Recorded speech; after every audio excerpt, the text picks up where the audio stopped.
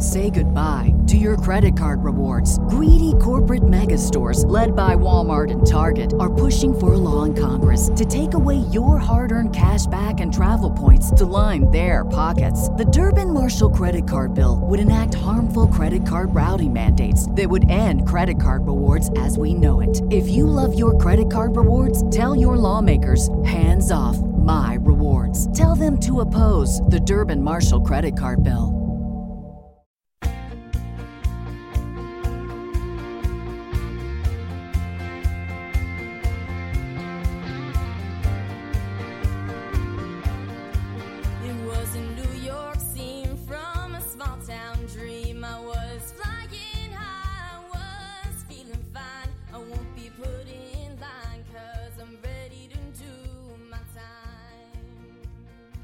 Simply Financial with Christopher Calandra, Certified Financial Planner, is an innovative, comprehensive, informative, and cutting-edge podcast that discusses financial topics ranging from personal finance, economics, politics, and personal growth. Simply Financial will cover intriguing and thought-provoking questions so that the listener can simply increase their financial IQ. Welcome to the Simply Financial podcast. I'm your host, Christopher Calandra. This is Season 2, Episode number 21 of the show.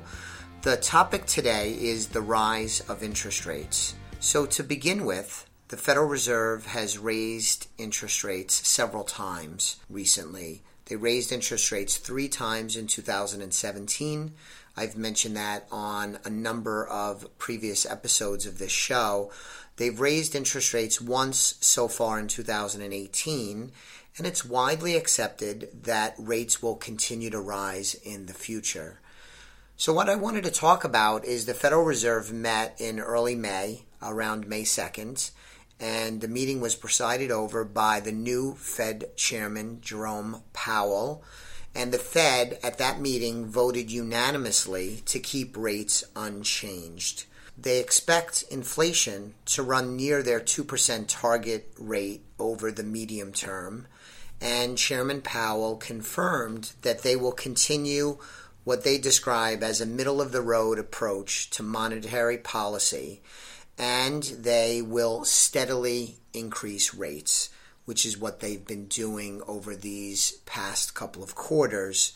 In May, the 10-year Treasury moved over 3% for the first time since 2014.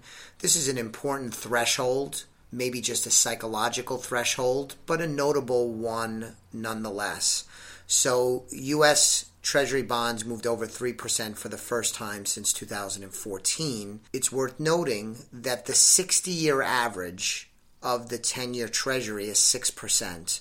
So even though interest rates are increasing and they're likely to continue to go up, they still have a ways to go before they get anywhere near the 6% 60-year average on the 10-year Treasury.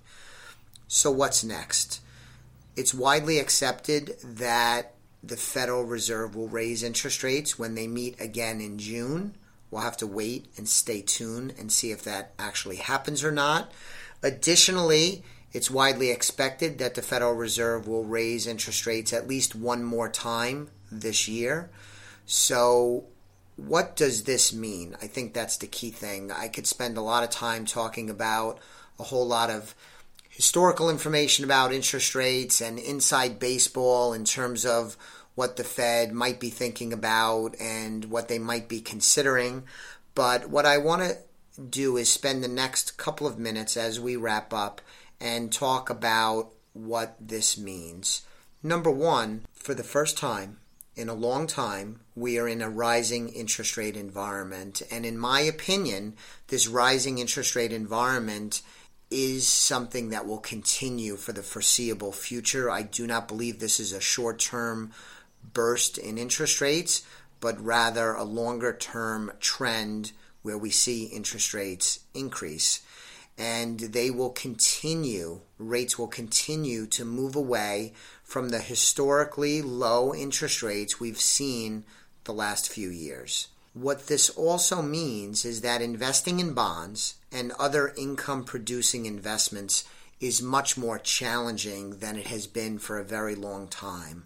And it's incumbent on me and the team here at Elliott Wealth Management Services to review our clients' income-producing investments and bond holdings, to monitor portfolios very closely, because we're in an environment, this rising interest rate environment, that we haven't seen for a very long time. I think the Fed's attitude and plan to continue raising interest rates also is a strong indication that the Federal Reserve expects economic growth to be reasonably strong. It seems to me one of the reasons why they have waited many years after the financial crisis to begin raising interest rates, something they had wanted to do earlier than they actually ended up beginning the process, was because of uncertainty whether the U.S. economy was strong enough, durable enough to withstand raising interest rates. So they were extraordinarily patient, waited quite a while, and didn't begin raising interest rates until late 2016, and again, increased rates 3 times in 2017, once already this year with 2 more expected. They seem to believe that economic growth is going to be reasonably strong, and that speaks well of opportunities that we might see in the markets. There is a significant risk, though, and that is that the Federal Reserve raises rates too much and too quickly, and that they upend the market and possibly stall the economic growth that we've seen since the presidential election in 2016. There's lots of instances of this throughout history. I recently read a book, The U.S. History in 5 Crashes. I think that's the name of the book.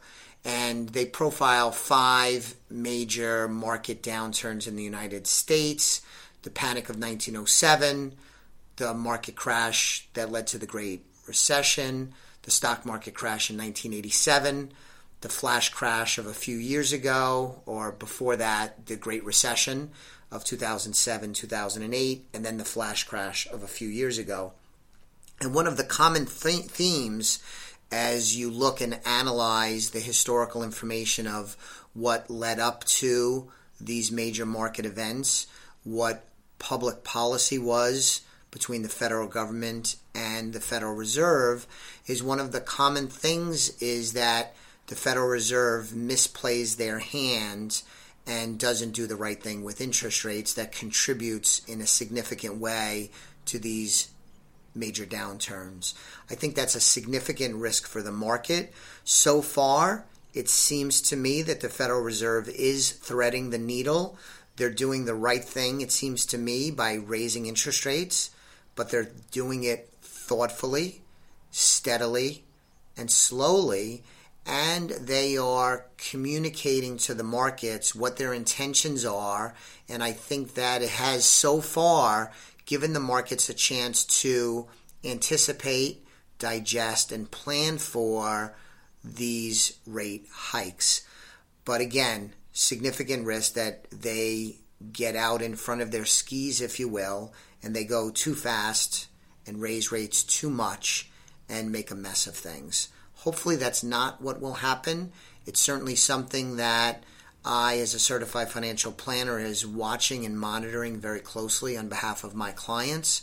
But I expect it'll be something that will, in the end, be avoidable based on the leadership and comments of the Federal Reserve, including our new chairman, Jerome Powell. So that's the talking points in regards to the rise of interest rates. Please check out our website, www.elliottwealth.com. Elliott has 2 L's and 2 T's. You could get more information about me and the rest of the team at Elliott Wealth Management. At the website, you could do several things that I would appreciate. Number 1, if you're not a client of ours already, you could sign up for an initial complimentary consultation so we could talk with you about your goals, objectives, to make sure that you have a good investment and financial plan that increases the chances you could attain those important goals. At the website, you could subscribe to the Simply Financial podcast. You could also subscribe to the podcast by going to iTunes, Stitcher, and other podcast platforms.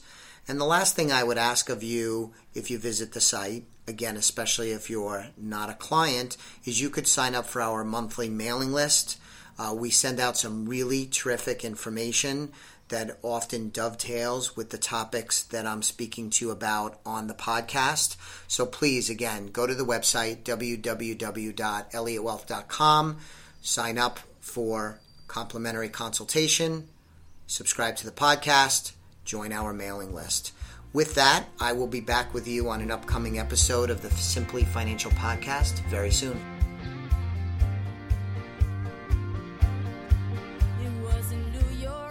The views expressed are not necessarily the opinion of SagePoint Financial Incorporated and should not be construed directly or indirectly as an offer to buy or sell any securities mentioned herein. Investing is subject to risks, including loss of principal invested. Past performance is not a guarantee of future results.